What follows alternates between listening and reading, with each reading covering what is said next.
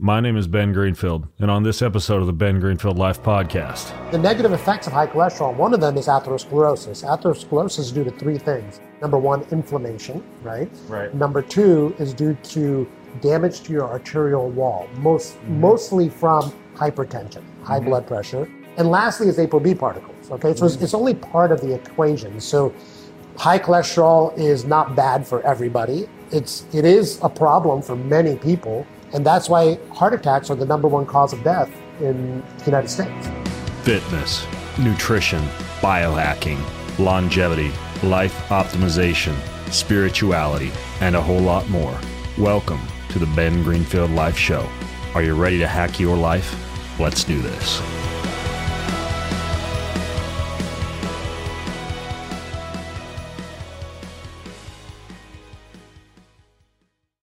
Hey, so I just got back from a trip and I did not feel complete at night because I forgot I left behind, gosh darn it, in my rush to get to the airplane, my little vibrating device that I put on before I go to bed at night. It's not that kind of vibrator. It's a different kind of vibrator. It's called an Apollo, and it gently vibrates when you wear it around your wrist, around your ankle, and will lull you into a state of deep sleep, low anxiety, huge increase in heart rate variability and nervous system recovery. You can use it during the day at different settings for focus and for concentration. They've already done 6 clinical trials on this, with 9 more underway, and shown that it actually trains your nervous system to rebalance more quickly.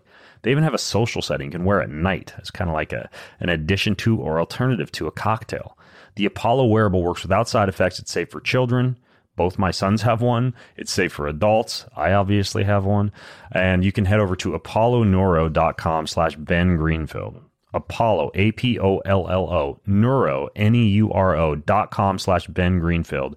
And use code BG15 for 15% off.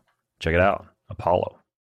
I know that it's invisible, I know it's spooky, I know it's weird, but quantum energy is a thing. Every unit of matter has quantum energy. Every living being constantly interacts with other quantum energy fields. And these energy fields can get depleted by toxins and EMFs and just general life stress.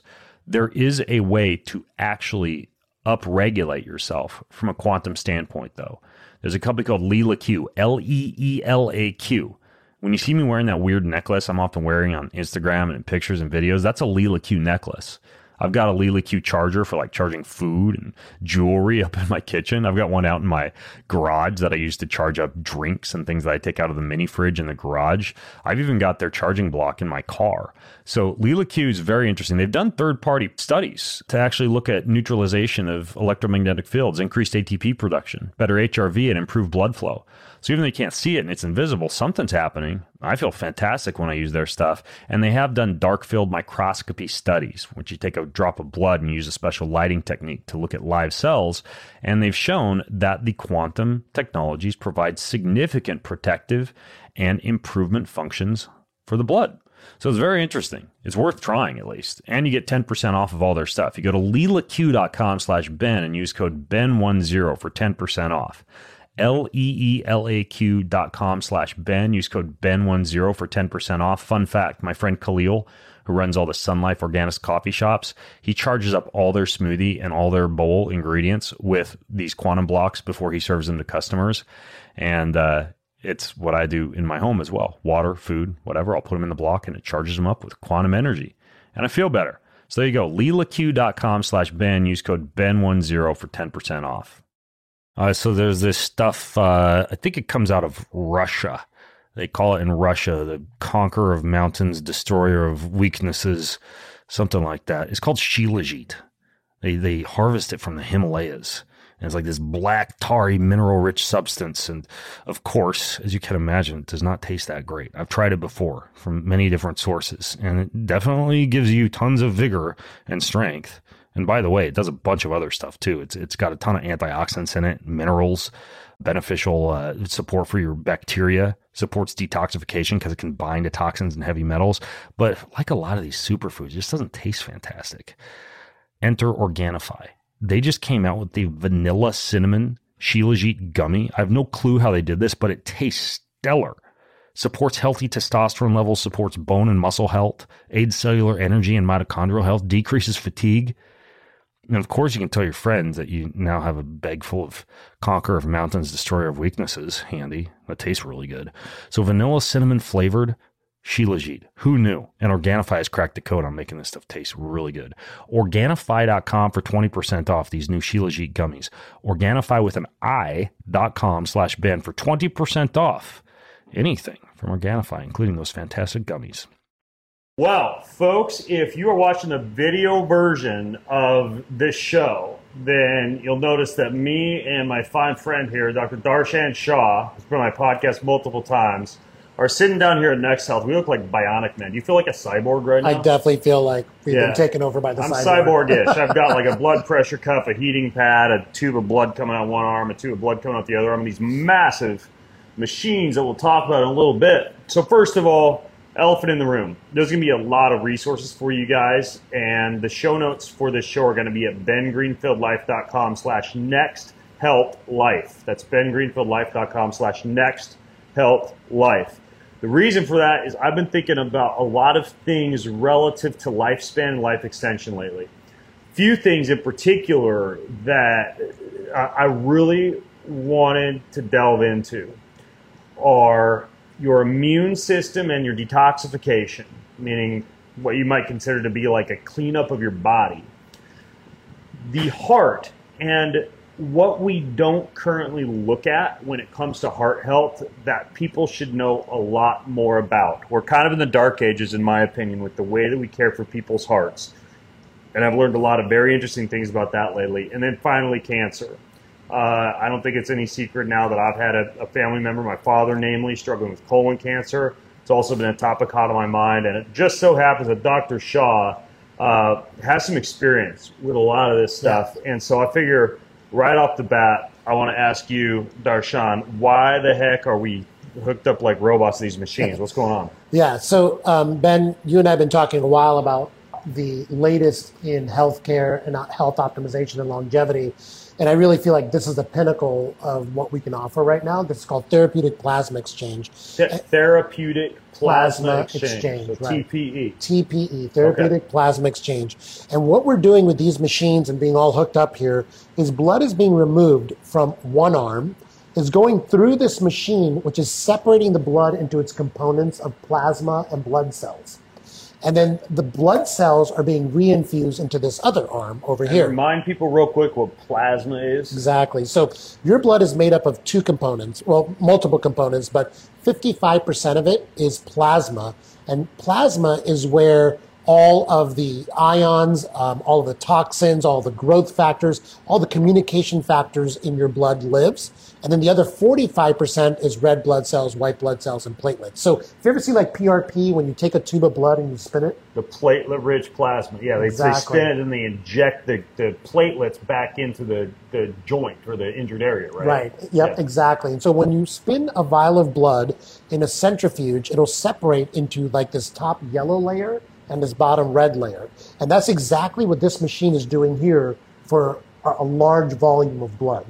And so when you separate... So this is like a full-body PRP type of... Exactly. Interesting. Yeah. Okay, I didn't think about it that way. That's what this machine is doing, full-body PRP, right? Okay. So this machine is basically a giant centrifuge, but it's very specific. It can pull out individual types of blood cells. It's extremely complicated and calibrated to do what we're doing here. So what we're doing is removing the plasma, and the plasma is going to be in that bag. You can kind of see my bag full of like old plasma over there. And we're reinfusing albumin in where the plasma was. And the reason you need albumin is because the plasma has a lot of proteins in it. You need to maintain that protein gradient, that osmotic gradient. And that's where you have to put the albumin back in. Where do you get the albumin? The albumin is donated albumin. It has it's been tested, it's been donated, and it has no like immune factors in it. Albumin doesn't have any immune factors in it, so you don't have to worry about an immune reaction or an allergic reaction. So albumin, we use albumin in hospitals like every single day. We've been using it for years. And this machine actually has been used in hospitals for many years. It's FDA approved. But just like most of Western medicine, like we only use this technology when you're really, really sick. And what we're doing here is we're bringing it out into health, wellness, longevity. and using this technology has been around forever, basically in Western medicine, but bringing it to helping us live longer. I didn't know it actually been around for that. So what diseases would it traditionally have been used to treat? So traditionally, this machine is used for autoimmune crisis. Okay, so when people form autoimmune complexes, those complexes live in your plasma, and this extracts it from your plasma. And so that's what this would be used for, is in the ICU for like autoimmune type of diseases that have gone kind of out of control. Okay, so you get these autoimmune complexes in the blood. If you have a severe autoimmune disease, which technically would kill you if you didn't remove those, and this would normally be used to like filter those out of the blood, to remove them. Exactly. And then to replace what's gone with albumin, which helps to replace the proteins that would naturally be present in blood. Exactly. Okay, now for somebody who doesn't have an autoimmune disease, why would they do this? Like, what's it accomplishing? Okay, so great question. There's a lot of stuff that lives in our plasma. I have a chart up over here that you can show. We have ions and nutrients that live in our plasma, of course, right? And so when we take that plasma out, we need to replace that back with IV therapy. So we basically have an IV bag also going with your sodium, potassium. Okay, so that's replacing all my electrolytes and my nutrients that I'm losing in the blood. Okay, so we got that covered. Okay. That's good. Growth factors, right? So we have hormones and growth factors in our blood as well. Those are going to be regenerated by your body in 24 to 48 hours. So you do have 24, 48 hours where you don't have those hormones in there, but they do regenerate like immediately. They start regenerating immediately, and they get back to normal levels within 24 hours. Then you have, and by the way, what would a growth factor normally do? Like if you had it out of your system, what kind of things would you not be able to do? Well, I mean, for the short amount of time that you don't have a growth factor in your body, it doesn't do anything really. But like if you had no like growth hormone for a long period of time, so that's an issue. You'd see reduction in anabolism if that didn't get regenerated. Okay, yeah, that's a good. That makes sense.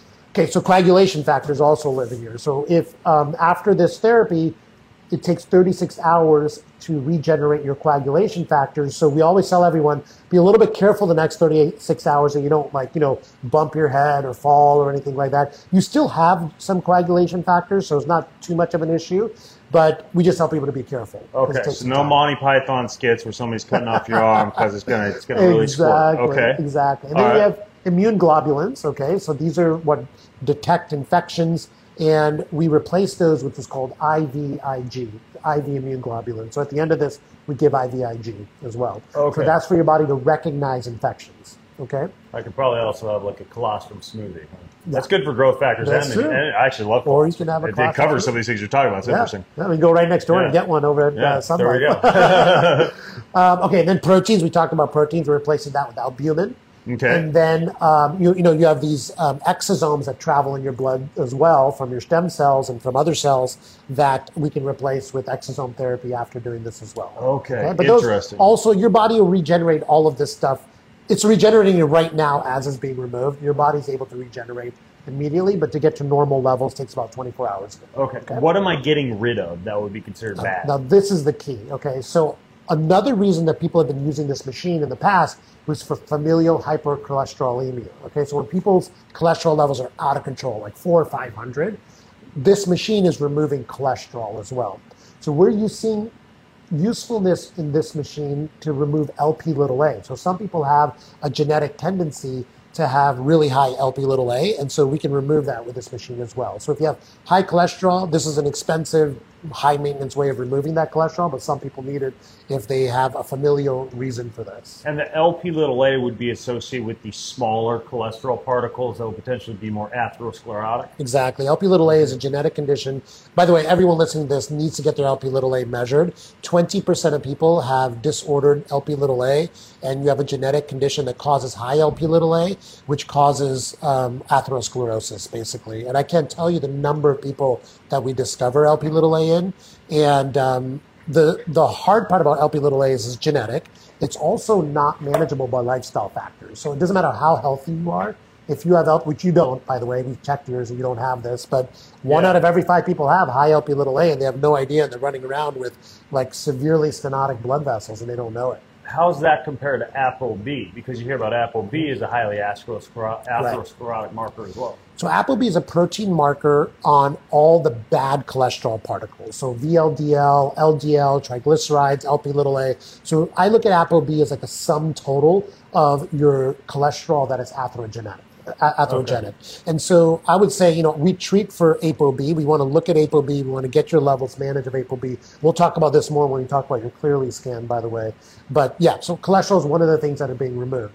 Now, the main thing that this is removing is inflammatory cytokines, inflammatory molecules, toxins in your blood, so like heavy metal toxins and other toxins, and protein complexes as well that are deleterious. So removing those from your blood is detoxifying you at a very, very high level. Right? Now, compared to something like, let's say, chelation or one of these metal detoxification protocols, is this like considered pretty effective for removing metals? Oh, yeah. So chelation, what you're doing is you're binding those metals and you're trying to like pee them out and remove them that way. What this is doing is actually directly removing metal particles, right? Wow. That live in your plasma. What about like these chronic stealth co-infections like Lyme or mold or Epstein-Barr? Any effect on those? So there's a lot of research being done on all these things now, finally, and we're actually treating patients and monitoring their levels as well. So hopefully we'll see some effect there. So, right now, this kind of therapies are a little bit of a leap of faith because we don't have large randomized controlled studies on people, but they're on humans, but there are, the way I look at it is absolutely this stuff lives in your plasma. Absolutely removing it is going to be helpful. So let's give it a shot. Let's try. This machine is extremely safe. Like this procedure is super safe because we're not treating you with any medicines, right? We're not putting any chemicals in your body. We're not treating you with any medicines. All we're doing is removing the bad stuff. Now, those experiments where they hook up two mice and one is old and one is young. Yeah. And when they exchange blood, I believe the young one gets older. I don't think the old one gets younger. I think the young one gets older, isn't it? And the older one gets younger. Okay, so it goes both ways. Exactly. Okay. So that's called parabiosis. That's why you have these like people up in Silicon Valley that are like doing plasma exchange with young people. Yeah. You know what I mean? Yeah, with young, healthy donors. Exactly. Yeah. But what we're finding now You can't have any of my blood, Darshan. What we're finding now, though, is not really the young blood that is making the old mouse younger. What's happening is removing the plasma from the old mouse that's making them younger.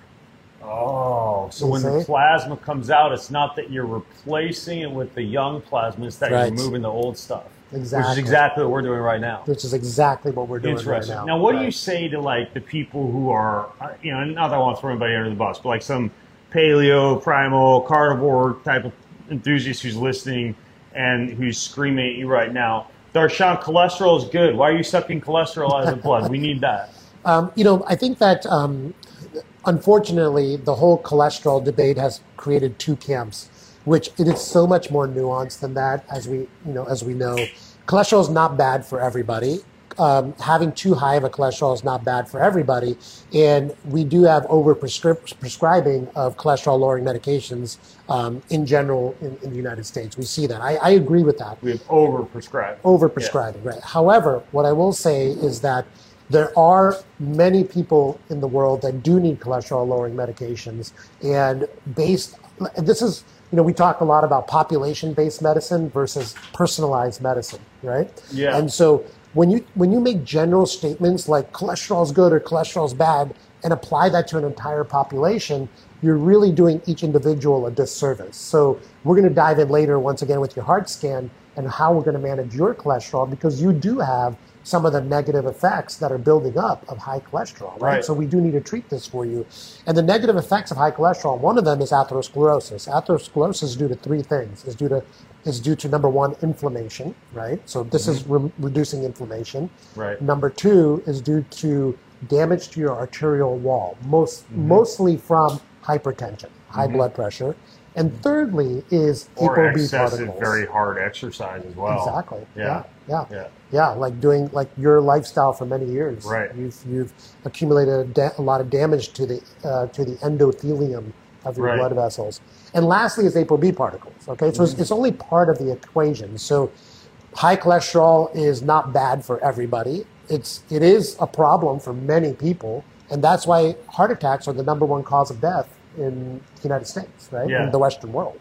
And so we do need to manage for that. But I try not to get into like these debates that like people are like so one-sided about it, because it's so much more nuanced, and every individual is a different person, and we got to look at each individual. What do you think about the idea that when it comes to cholesterol, you actually need to be more concerned about like tissue cholesterol levels versus blood cholesterol levels? Right. And So they're just kind of like, they're like a clue, but they don't really tell you what's going on from a tissue standpoint. right. So what do we use cholesterol for? Is every cell wall needs cholesterol, right? And so cells are producing cholesterol, and your liver is making extra cholesterol for the cells that don't have enough inside of it. And so really, if we had a measure of cellular cholesterol levels, that would be the best measure. So blood cholesterol levels is only used as an indicator for treatment. You know, it's a biomarker that we use when we're instituting treatment. And it's a risk factor for disease, right? So it's not causing disease, but it is a risk factor. We know from massive studies that have been done, a risk factor for heart disease and other types of probably because if it's elevated in the blood, that's a clue that it could be accumulating as plaque or contributing to plaque accumulation in the heart. Right. But that doesn't mean that high cholesterol is doing that. However, it's a pretty good sign that it might be. Yeah. And that's where other imaging might come in. Exactly. That's why I try to reframe this whole cholesterol thing in my patients. I'm like, look, if you have damaged blood vessels and if you have inflammation, having a lot of ApoB particles is not good, because those are the ones that are going to get into the vessel wall and cause blockages of your vessel wall. But if you're super healthy and you have a higher ApoB, it might not happen, right? And that's why you have to, once again, you have to treat each individual looking at what their status is. And so that kind of leads me into what I wanted to ask you about in a second. But before we get off the topic of this TPE, this therapeutic plasma exchange, how often would somebody do something like this? Like if you do it once in a lifetime, you're getting good effect. Do you come back on a yearly basis? Or? Yeah, so I like to describe it as like an oil change for your body, really. And a lot of the studies have been done on 6 treatments protocols. No one knows right now. Let's talk about the studies a little bit too on therapeutic plasma exchange. Yeah. There's some really great work being done by Dr. Kiprov up north, who we've interacted with and visited with on Alzheimer's disease. Okay, and I've talked to Dr. Dale Bredesen about this as well. And when you remove the protein complexes, the tau protein and the amyloid complexes from the plasma like we are right now, and you put albumin in the body, you can suck some more of these protein complexes out of the brain as well. And so what Dr. Kiprov has studied is using therapeutic plasma exchange with 6 treatments over the course of, 12 weeks, 6 to 12 weeks. And he showed a decrease in progression of Alzheimer's by somewhere between 15 to 30%. Wow. Massive slowing of Alzheimer's using this treatment. Sadly, insurance doesn't cover it. It's pretty expensive right now, but hopefully we get to the point where we can offer this to patients who are developing Alzheimer's to slow their progression and potentially reverse where they're at. Wow. And it's literally removing a lot of the proteins that would normally cause damage to the brain from Alzheimer's. Exactly. That's crazy. Yeah. Wow. Incredible. Yep. So now there are blood tests for tau protein and amyloid protein that you can do. And they have a very strong correlation with PET scans, which are what are diagnostic for Alzheimer's. So, it goes to follow that if you can measure these proteins in the blood, removing them from the blood could be helpful. And Kiprov's studies are showing effect. How many times have you done TPE? This is my 4th time doing it. What do you notice after? You don't really notice... I don't really notice a lot of physical sensations, other than it's kind of like cryo. Like you just feel more energetic. You feel clearer for a few days. You just feel like you're able to sleep better. You're able to get more done, exercise more, lift more weight, etc. And I feel that probably for I would say 7 to 14 days potentially. But it's not something you're necessarily going to feel. Right. Yeah. It would be more like a pretty hefty preventive lifestyle strategy. Exactly. Yeah. Exactly. Now, we talked briefly about the heart thing. Yeah. I want to talk a lot more about that. And let me lay down a background for folks a little bit here. Like if you look at the research, probably James O'Keefe is the guy who's done a lot of the studies on this or brought this to common knowledge. We know that there's a law of diminishing returns with exercise, meaning once you exceed somewhere around about 120 minutes of moderately intense exercise during the week, you see arterial stiffness, you see increased risk of cardiovascular disease, increased risk of stroke, etc. We also know that exercise is great for the heart. Right? Like it lowers blood pressure, lowers blood sugar, and within moderate amounts it's good. We know that from what James O'Keefe has looked at, a lot of ultra marathoners, Ironman triathletes, and people who basically fit into the category of what I did for like 20 years, they tend to have a lot more heart issues than what you would expect from like an aerobically fit population. Absolutely. It's like too much of what might be a good thing in moderate amounts. So turns out that like, I don't know, Darshan, it was probably like 3 or 4 years ago. You and I met up with this Dr. Don DeLaya down there. We did a whole battery of heart test. We did flow scan, we did EKG, we did ultrasound echocardiogram, and amongst that battery of tests was included what's called a calcium scan score. Exactly. And I got my calcium scan score, and even though just about everything else on my heart looked pretty good, I had elevated calcium. And it was very tightly packed, somewhat stable, the type of patterning you might see in someone who's more fit, but it was concerning nonetheless. And then 9 months ago, I found out about this new test that's even better than the calcium scan score. It's called a CT angiography, known as the Clearly scan for diagnostic imaging. I'll let you explain in a minute what that test is looking at, but layman's explanation here, sorry ladies, layman's or laywoman's, is that it tells you the amount of plaque that you have in your heart, whether it's stable or unstable, and where it might have accumulated. My score was very high. It was concerningly high. And so over the past 9 months, I have been doing a lot of things to see if I could get it to lower, namely endothelial glycocalyc support, certain sulfur-based supplements that help to support the lining of the blood vessels, nitric oxide precursors and nitric oxide support for vasodilation, more infrared sauna, more magnesium, less intake of like a lot of the saturated fat cuts from the ribeye and the pork, etc. A lot more fish and olive oil. And then I also have been using red yeast rice, which is kind of like nature's statin, a little CoQ10, and niacin. That's a pretty hefty stack. Yeah. And I feel great, right? I feel great. However, I came into the repeat test, and not only has the plaque not budged, it's gotten a little higher. Right. So we'll address why that is, what we might be able to do about it in a moment. But I'm saying all this to tell you that, folks, like when you hear about the natural, healthy lifestyle, just take the supplements type of approach, there might be cases where you need to do a little bit more digging into that. And if you haven't yet done a scan like this and you're only looking at your lipids, you might have to do a little bit more digging with that too. But first of all, Darshan, I know I just gave a little mini TED talk. Yeah. What is the CT angiography, this Clearly scan, actually looking at? Absolutely. So the first test I get all my patients to do, I think I pushed you into doing the CT calcium score as well. I think you were 35 when we did it, right? Right. You were pretty young. I was 35, and by the way, I was very much like high fat diet, keto, fat, cholesterol is good, had elevated LDL, high HDL, low triglycerides, but also somewhat elevated ApoB, slightly elevated Lp(a), not super high, but one of those lipid panels that I don't know, someone in the ancestral health community would stand proudly about, and I actually did at the time. Yeah, exactly. And I was like, look, let's just check a CT calcium score on you, and we saw the calcification. So what a CT calcium score is a CAT scan of your heart. It's super quick. It's like 10 minutes, and it's minimal radiation, and it's the most underutilized diagnostic test in healthcare today because insurance doesn't pay for it, and God knows why. And I love that test because it gives us an indicator of if you're forming plaque or not. Now, what that's showing you is little bits of calcium in your blood vessels, right? And when your blood vessels have plaque and it gets calcified, that's an advanced, more stabilized plaque. So when I see calcium and someone's calcium score come back positive, I know that they have plaque, number one. Number two, they've had plaque for a while. And number three, it's getting pretty advanced, right?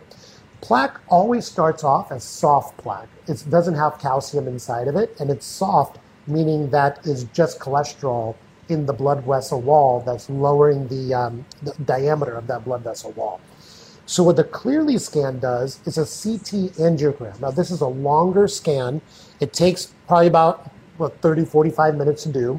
And there is more radiation associated with it, but it's still within tolerable levels. You don't want to get this done every quarter or every month. You want to do it like once every few years. But it gives us an indication not just of calcified plaque, but also the soft plaque.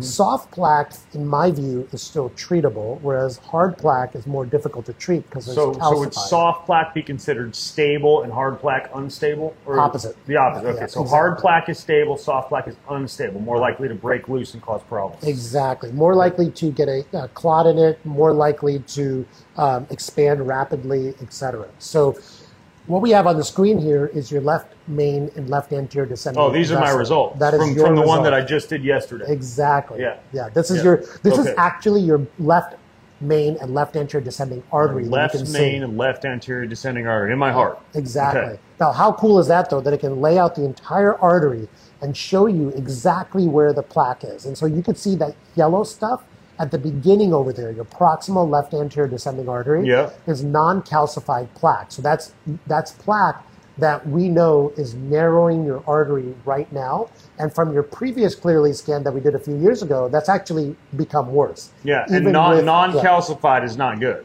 Exactly. That would be unstable. It's unstable, and also it's in a bad spot. It's called the widowmaker, right? Yeah. Because that can expand rapidly, and if you block your left anterior descending artery, it's most of your heart is supplied by this blood vessel. You could die, right? So this is how a lot of people find out that they have heart disease the first time is their first heart attack. Is they actually get their first heart attack. Exactly. Yeah. 50% of people find out at their first heart attack, and 50% of those people die. Well, folks, it's no secret. Our metabolism seems to be under an attack. Oh, man. Not again. A staggering 88% of Americans are metabolically unhealthy. It's sugar, it's caffeine, sedentary lifestyle. We need clean fuel. And we need clean fuel that lets us do things like satiate our appetite without eating hyper-palatable foods chock full of fats and carbohydrates in excess. Enter ketones from Ketone IQ. This is the latest innovation from the metabolic health leaders at Health Via Modern Nutrition, or HVMN. I had both the guys who run this company fly up to my house and talk deep about ketones on a podcast. They're smart. They're motivated. They put a ton of positive energy into what they develop, and hence scientifically proven products are a result to support mental clarity, athletic performance, and metabolic health. 28% more efficient at generating energy than sugar alone. That's what ketones do for you, meaning you can do more with less. Ketone IQ was created through a $6 million contract from the U.S. Department of Defense, deep partnerships with some of the top researchers in ketone science. This drink is truly cutting edge. So you can avoid the insulin spikes, the caffeine jitters, and the mid-afternoon energy crashes. And you can start fueling with Ketone IQ and feel the difference for yourself. At HVMN, they also stand by their products 100%. So if you're not satisfied, your order is free. That's how much they believe in the power of these magical little ketones. And they taste good. They work. I use them on airplanes. I use them when I travel. I use them before I go play tennis because they seem to enhance my ability to be able to think and perform at the same time. So if you go and subscribe at HVMN, you'll get a subscription wellness kit with their 3 12-ounce bottles of Ketone IQ, 2 shot glasses, and a golden ticket to gift to your friends. They've also got 24 Ketone IQ shots, 1 water bottle, and 1 golden ticket to gift to your friends. A couple of different packages for you there, and you save 30% off that subscription order at Ketone IQ. Go to hvmn.com/BenG. That's hvmn.com/BenG. You can subscribe upon checkout for 30% off. And if you live in California, lucky you, you can find HVMN in California Earth Bar locations, as well as Sprouts grocery store locations. I wake up every morning and I make myself a giant mason glass jar full of adrenal support. That's right. Whole food vitamin C from acerola fruit extract and sodium from Redmond's real salt that has over 60 trace minerals to support my adrenal glands, which, based on my lifestyle, do tend to get pooped out if I don't pay attention to giving them the fuel that they need. This stuff is third-party label claim verified, a 100% money-back guarantee, and it is brought to you by one of my favorite companies out there for this kind of support, Jigsaw Health. Jigsaw Health Adrenal Cocktail is what it's called, with whole food vitamin C. Visit jigsawac.com and use Greenfield10 to get 10% off your order. Jigsawac.com and use Greenfield10 to get 10% off your order. We are looking at the left main and left anterior descending arteries of a heart that was under extreme amounts of stress for like 20 years. Right. When I say, I mean like maximum heart rate or above for multiple minutes per day. Right. Combined with honestly like a lot of lifestyle stress, et cetera. And this is notable for folks eating what could be considered a pretty healthy diet, at least not a standard American diet, being aerobically fit, getting in the sunshine, et cetera. Now, would you say that if you were to combine, this is a question I'm very curious about, kind of like a bigger picture question. If you were to be into like CrossFit, maybe 2-a-days and ultra endurance, triathlon, and marathoning, do you think that you would actually aggravate this issue if you were kind of eating like a higher fat, high saturated fat, keto type of diet, because you'd have more cholesterol to potentially become oxidized? Yeah, I mean, look, every individual, I can tell you, everyone I see has a different story. Like, you're one of the healthiest people I know, and you created a lot of inflammation, I think, by having that endurance athlete lifestyle, right? Combined with the moderately elevated cholesterol levels as well. Yes, I think for you, we can definitely see that this has affected your arteries. Now, we see a lot of athletes here, and I can tell you this is a pattern I see over and over and over again. So anecdotally, I can say the answer to your question is probably you're headed in the right direction with that. And do you see it over and over again in athletes of all varieties, or primarily do you see it more notably in like endurance and ultra endurance athletes, or people who would be considered overtrainers? Yeah, I would say it's more the overtrainers, right? Okay. Exactly. And so I think there's a point in your life that you really have to look at the amount of exercise you're doing and how it's positively or negatively affecting your inflammation levels and your metabolic health and your ApoB levels. Those three things are for many people that exercise like an endurance lifestyle, they do cause damage for years and years that builds up, and then we have to encourage them to have a different tact to their exercise routine, like we talked about. So I mean, I think once again, population medicine will tell you to not check these tests. I think all the people listening out there, like if your doctor says, "Oh, you're fine, your cholesterol level's low, don't worry about it." Like, I think getting a CT calcium score at the very least is a good idea for anyone who's 40 years old and above. Yeah, but what if somebody can't afford it, or their Uncle Jerry, who wears a tinfoil hat, told them they're going to get more radiation than 1,000 plane flights, or whatever? There's reasons that they might not get a CT angiography.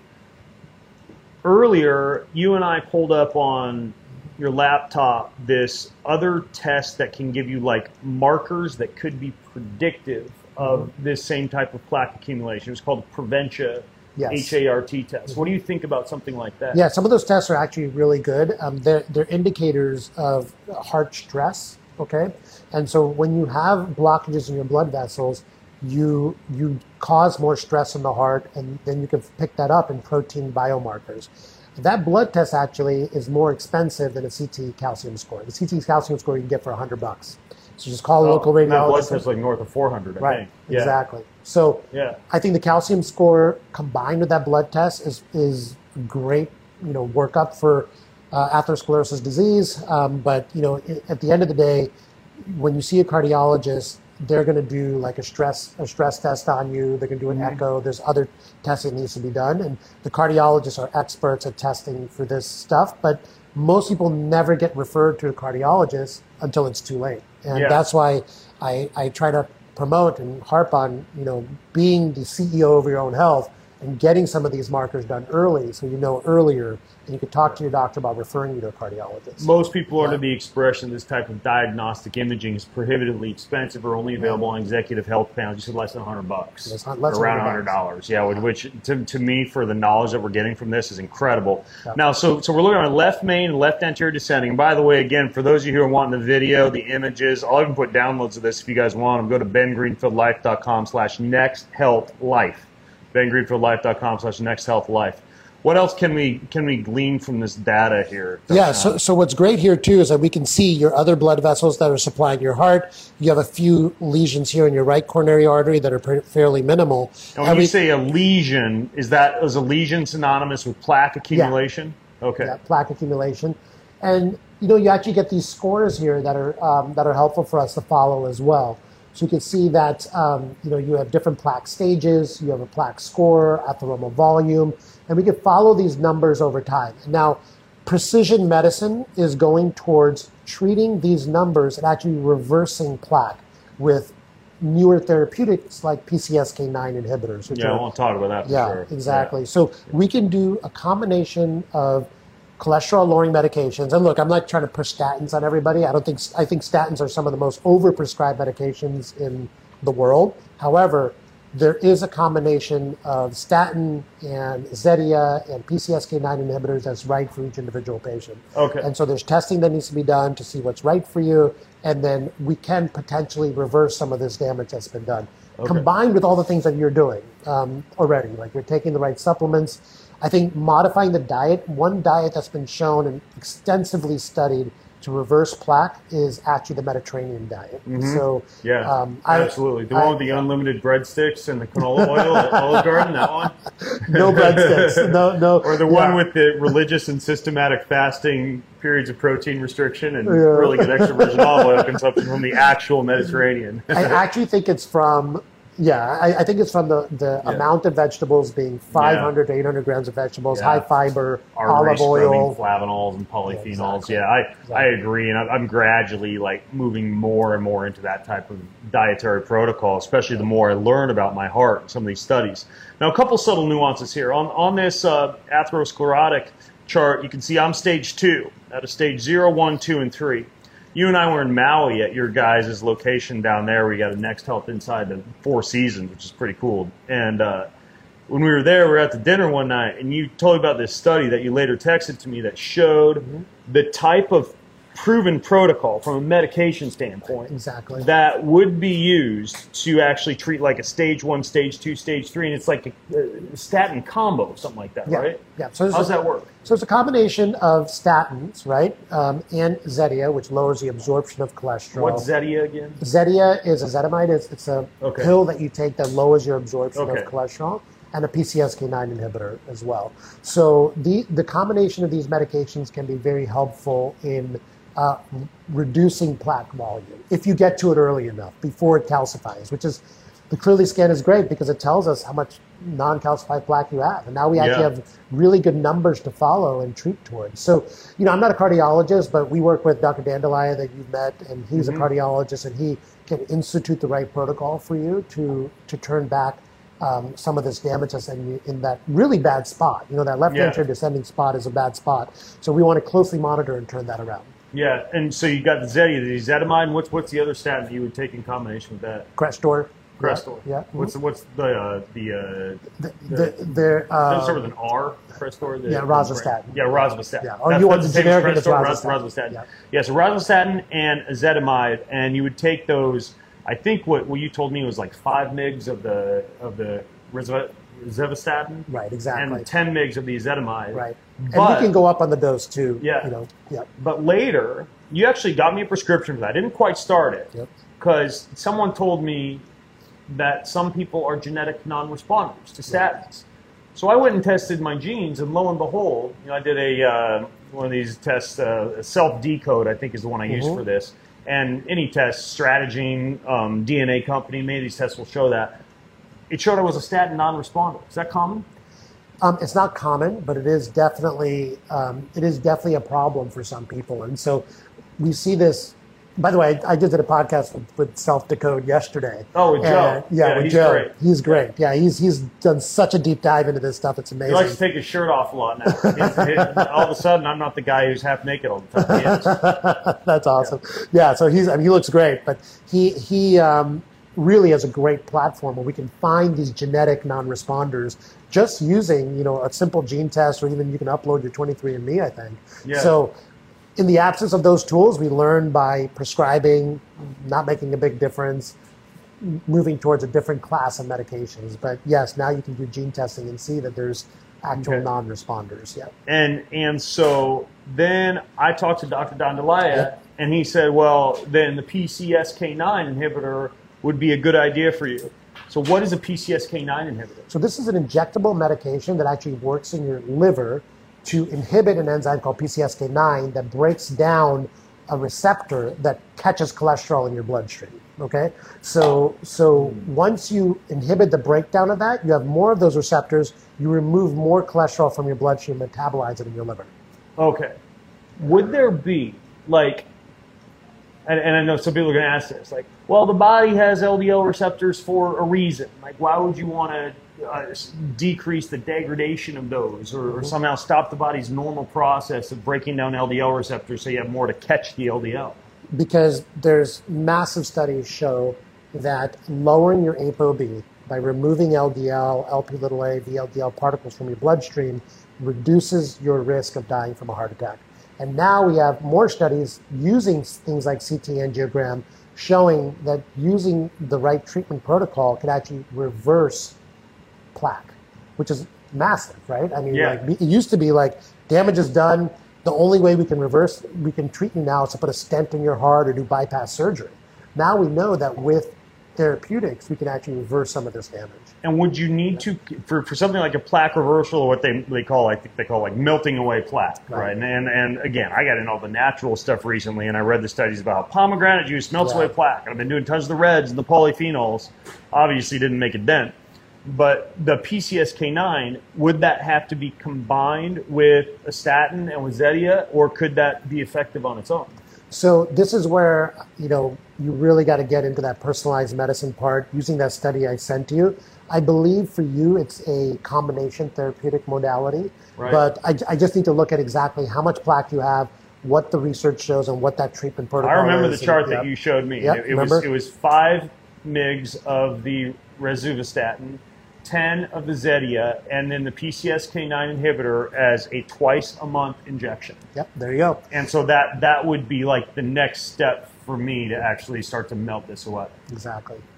Yeah, it's very targeted now, and I think that you, armed with this data, which you would have never had if we not got that calcium score, we can potentially prevent a heart attack, that you might have had when you were in your 50s. Oh, yeah. My wife is going to give you a big hug. The PCSK9 inhibitor, any side effects that you know of? Very, very minimal rate of any side effects. I've had probably about 100 people on PCSK9. I've never seen anyone have an untoward reaction to it. Okay. Yeah. All right. And that's just like an injection. You can pick it up from the pharmacy, take it home. Okay. This is really good information. Yeah. The ApoB.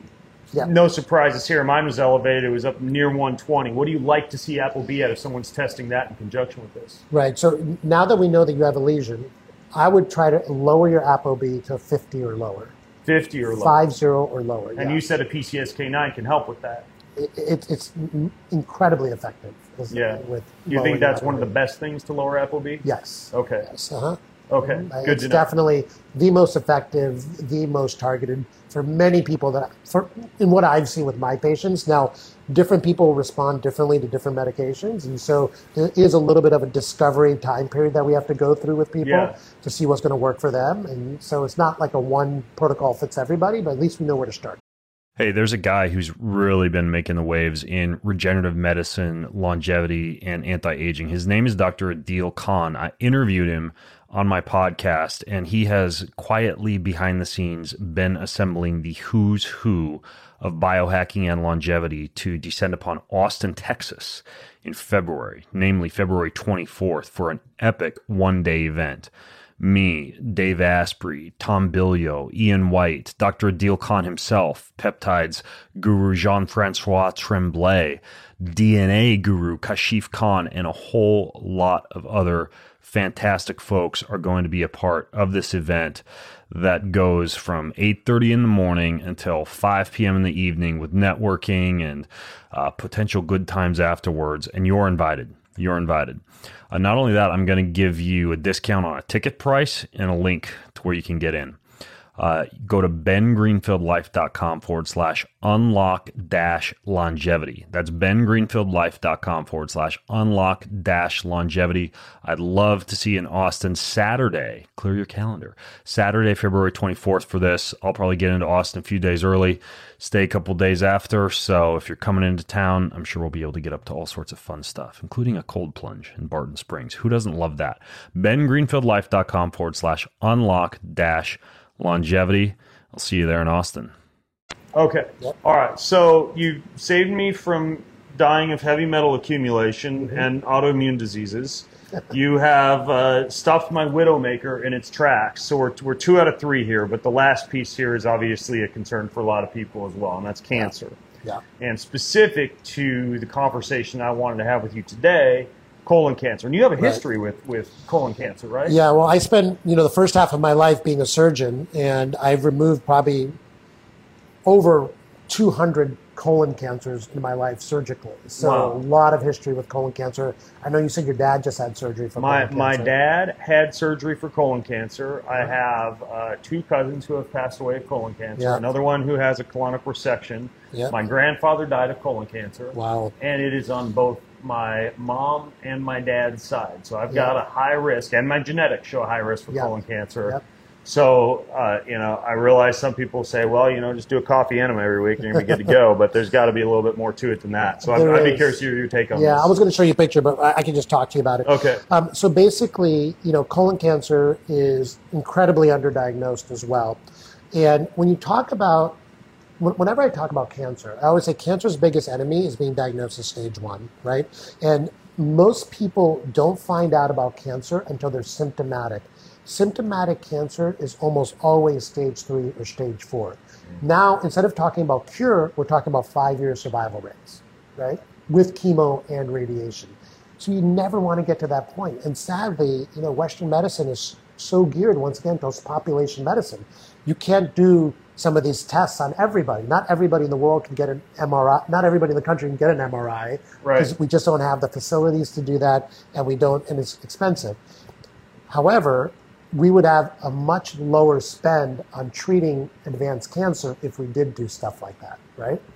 Now, cancer in general, there's different ways of diagnosing cancer, and for different types of cancers, there's different diagnostic protocols. For colon cancer specifically, the most effective way is to do a colonoscopy, as you know.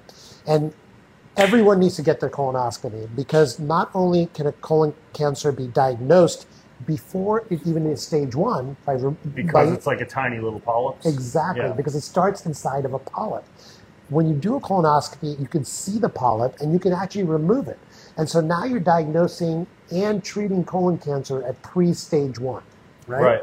So for you, with this extensive family history of colon cancer, rather than waiting until your tummy hurts or you can't, you have severe constipation or even worse, why not just do a colonoscopy once every couple of years and remove these polyps? Because people say they're risky. That's why.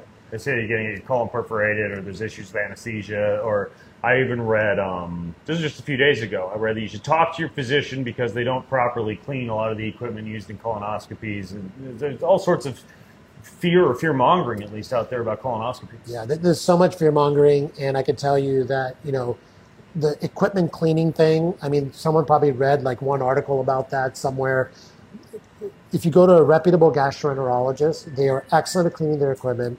Their perforation rate, you should always ask, what is your perforation rate, is minimal. And the anesthesia is the most minimal anesthesia you can get, and it's extremely safe. So, look, not everyone needs to get a colonoscopy every couple of years, but your extensive family history, my advice to you would be to do them more frequently than not do them. Yeah. When you say more frequently, you think like if you have a high family risk of a certain type of cancer, like colon cancer, like yearly? Every couple of years. Every couple of years. Every 2 to 3 years, I would say. Yeah. And, I recently interviewed Dr. Avi Herskovich from San Francisco about this. And I'll certainly link to that podcast in the show notes. We had a very frank discussion about the rate of cancer growth and how it can be accelerated, and also the increased rates of cancer in young populations. We talked a little bit about liquid cancer biopsies, like being able to diagnose cancer from a blood, like RGCC or a Grail test or something like that. You ever mess around with any of those? Oh, yeah. Our cancer diagnostic protocol for our executive physical patients is to do a full body MRI combined with a liquid biopsy, a full skin evaluation, and then all the regular cancer screening stuff too. So your mammograms and your OBGYN exam for women. For men, it's a PSA level prostate exam and colonoscopy for both men and women. And, and so we cover the full gamut. Now, the important thing to realize about the liquid biopsy, which I think is like a game changer in medicine, let me just talk about what that is real quick, right? It's a blood test where you're finding cell-free DNA of tumors. So tumors actually shed DNA when they first develop into your bloodstream. These can now be detected in your bloodstream utilizing DNA sequence analyzers. So it's a massive step forward in medicine and cancer diagnostics. It can diagnose some of the highly lethal forms of cancer very easily, like pancreatic cancer, for example, or liver cancer, bile duct cancer. And these are all cancers that are very difficult to diagnose until it's too late. Like I always say, if Steve Jobs was around a few more years, we would have benefit of this technology and he'd still be alive because we would have found his pancreatic cancer stage 1. Yeah, right? yeah. So you need that combo of these tests, full body MRI, liquid biopsy, and the regular screening in concert to be truly 21st century in cancer diagnostics. Some people will say, well, that's too much. You're going to be finding a bunch of stuff that would normally be benign, would never be an issue. You find little spots and you go in and cut something out. Like you never would have had to do that because it wasn't an issue in the first place. I've heard people say that. Absolutely. So there's this thing in MRIs called incidentalomas, and incidentalomas are finding incidental findings and having to figure out like what is that. You might need a couple of extra diagnostic tests like an ultrasound or something else. But once you diagnose an incidentaloma and you know it's there, the next time you do the MRI, you don't go down that pathway again. It's just a one and done. You've figured it out. Same thing with the Grail test. Now, what I will tell you is you have to have a certain like psychological fortitude to be able to handle a false positive diagnosis. It's not really a false positive. There's something there. We just don't know if it's a cancer or not a cancer. Right. Does that make sense? So yes, you need to have that mental fortitude, but I would say that the flip side of that is that you don't diagnose it. You live in, blissful ignorance until it's too late. Yeah. Right? Yeah. And so I think it's in my view, from myself, my family, my friends, I encourage doing some of this testing just so you know earlier rather than later. How important do you think it is to avoid red meat as far as a cancer risk? And I know this is a loaded question, so I'll just hopefully not softball this up for you too much, but I think that heavily processed, smoked, preservative-laden meat is an issue, but I've always wondered if there's something about red meat specifically beyond the way it's processed that would make it a risk, or if you're having a grass-fed, grass-finished cut of beef, you don't have to worry about it. I think that the WHO made red meat a cancer-causing substance, and it's all because all those studies were done on processed, heavily processed, irresponsibly grown meat. And I think as long as you're sticking to super organic, well-raised red meat, you're going to be okay. Most pork is not raised responsibly, so I stay away from pork for that reason. However, I'm a big fan of grass-fed beef. And grass-fed, grass-finished. Grass-fed and grass-finished, right? Exactly. Beef. And I use this company called Cow, K-O-W. Ever use them? Or no, it's a great name, though. Yeah, they have incredible beef. Butcher's Box is incredible, too. And I don't limit myself on red meat. And, I think the opposite is not getting enough protein, which is worse than not getting enough, Yeah, because protein, this is, I think, something else that's vilified in the industry. Excess activation of mTOR, and it's insulinogenic, and it's got too much methionine in it, which could be, anti-life extension. And the problem is that protein is so ssatiating, so associated with the drop in frailty, so good at stabilizing blood glucose levels. You ever tried to eat yourself full on like chicken breast, or like a leg of turkey? Yeah. Like there's no way you're going to eat as much as if you had cheesecake or a bowl of cereal. I haven't had dinner last night with a very smart guy. He said he thinks that within 10 years, nutrition standards will be adjusted up to 1.5 grams per pound of protein for the recommended intake of protein. And even though that sounds high, I think that more people would benefit from higher protein intakes from good, clean protein sources, especially just to look at like frailty, sarcopenia, muscle protein synthesis. So I think there's a little bit of protein phobia that goes on that's just it's unnecessary. And once again, it's become those religious kind of things, like there's one side versus the other side. Even like I have a lot of patients that are vegans and vegetarians, and I still talk about getting enough protein.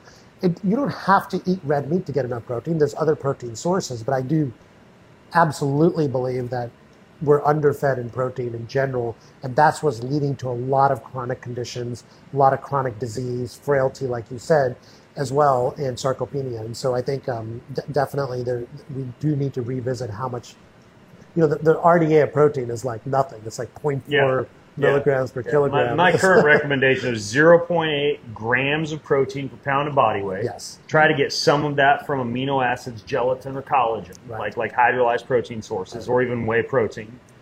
If you're older, use digestive enzymes, like a protein digesting enzyme to break it down. And then if you want a little bit of icing on the cake from a muscle standpoint, vitamin D, fish oil, and creatine. Exactly. And like that would be like what I'd tell an old person who wanted to maintain or build muscle to actually use. I love it. You always break down the exact protocol. That's exactly what you need. Follow the rules. Right. 8 grams of creatine a day or 5 grams of creatine? 5 grams, although creatine can assist with executive function and cognition in a state of sleep deprivation, but all the studies on that use 10 to 20 milligrams or 10 to 20 grams a day. So use higher dose creatine if you need it for like the neurological effects, and that would be one off because it'll honestly give you diarrhea using that much frequently. But then just 5 grams a day, and it works perfectly. I saw one study, old creatine monohydrate. And I saw one study, 8 grams a day, decreased risk of cognitive impairment and Alzheimer's as well. Neuroprotective. So that was as low as 8. I said 10 to 20, but it sounds like you've seen one as low as 8. Yes, that's impressive. So we've got therapeutic plasma exchange. We've got this Clearly scan. We've got the cancer and the liquid cancer biopsies, the MRIs, the screenings. You guys do a lot more than that at Next Health with your executive panels, and we've talked a lot more about this in the past as well. I'll link to all the previous shows I've done with Darshan at bengreenfieldlife.com/nexthealthlife. Anything else exciting coming down the pipeline, whether it's technologies, events, tests that you think would be cool for people to know about or give them a preview of? Oh, yeah. So, we're doing a lot around managing for metabolic disease, right? And so we're providing patients with advice around how to manage metabolic disease. I love the continuous glucose monitor. If you don't have one, wearing one right now. It's back there somewhere, hidden behind all the tubes of blood. Truly understanding how your metabolism works is key. So we're doing a lot with that. We're doing a lot with full body MRI scanning as part of our executive physical. We do a lot of functional medicine as well. So for people out there that don't have a functional medicine doctor, look into that, about hormone balancing, gut health, also around brain health and detoxifying your life. We live in the most toxic environment ever in human history right now, so understanding how to detoxify the air you breathe, the water you drink, the food you eat, the chemicals you put on your skin is super important. And then as far as like longevity technology goes, this is the cutting edge right here. We combine this with stem cell exosome therapy as well after the plasma exchange is done. We do a lot of ozone therapy as well for people that are struggling with things like Lyme disease or mold poisoning, et cetera. And I think, there's a huge uptick in education around all these things with podcasts like yours, mutual friend Huberman, Tia, all these guys are really talking on scientifically based protocols to improve your health, wellness, longevity. And I really appreciate that, looking at the science. And we're doing an event, in April that's sold out, unfortunately, but hopefully we'll do it on a yearly basis, kind of bringing all the thought leaders like yourself together in Los Angeles. You guys going to record that at all?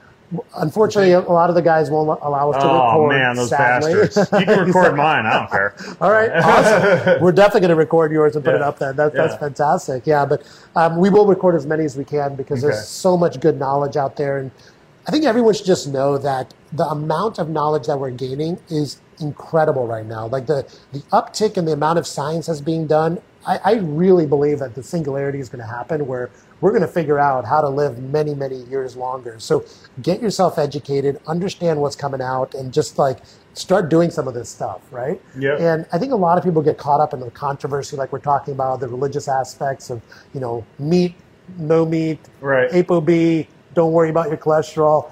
I think it's super individualized. You have to discover what works well for you rather than to hang your hat on one camp, right? Yeah, I've always said that I like to think of myself as having one foot in the realm of modern wisdom or ancient wisdom, the other foot in the realm of modern science. And I think part of that comes down to accepting both natural, naturopathic, alternative, hippie remedies, like, I don't know, tying a chicken around your neck and eating chicken noodle soup, and also modern allopathic, diagnostic, precision medicine that tells you the type of stuff that we talked about today. I think you can have both.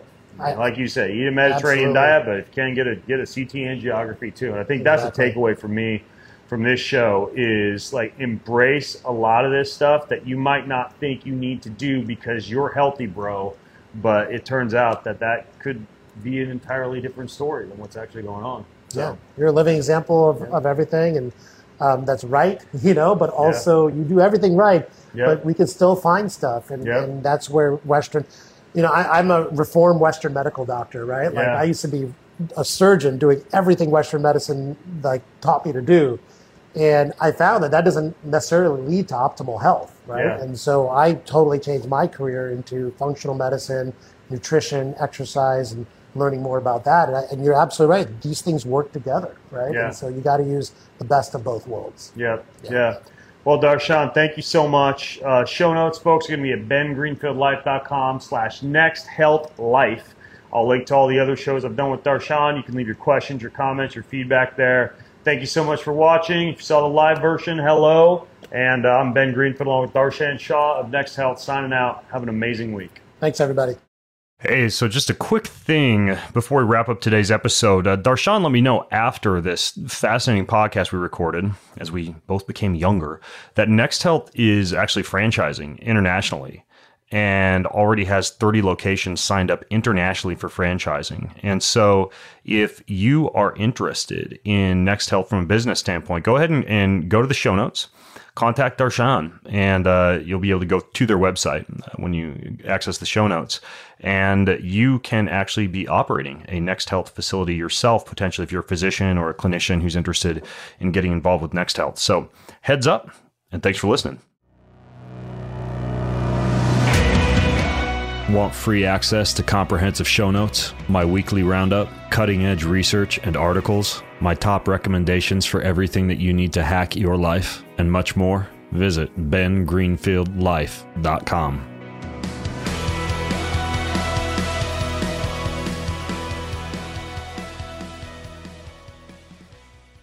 In compliance with the FTC guidelines, please assume the following about links and posts on this site. Most of the links going to products are often affiliate links, of which I receive a small commission from sales of certain items, but the price is the same for you, and sometimes I even get to share a unique and somewhat significant discount with you.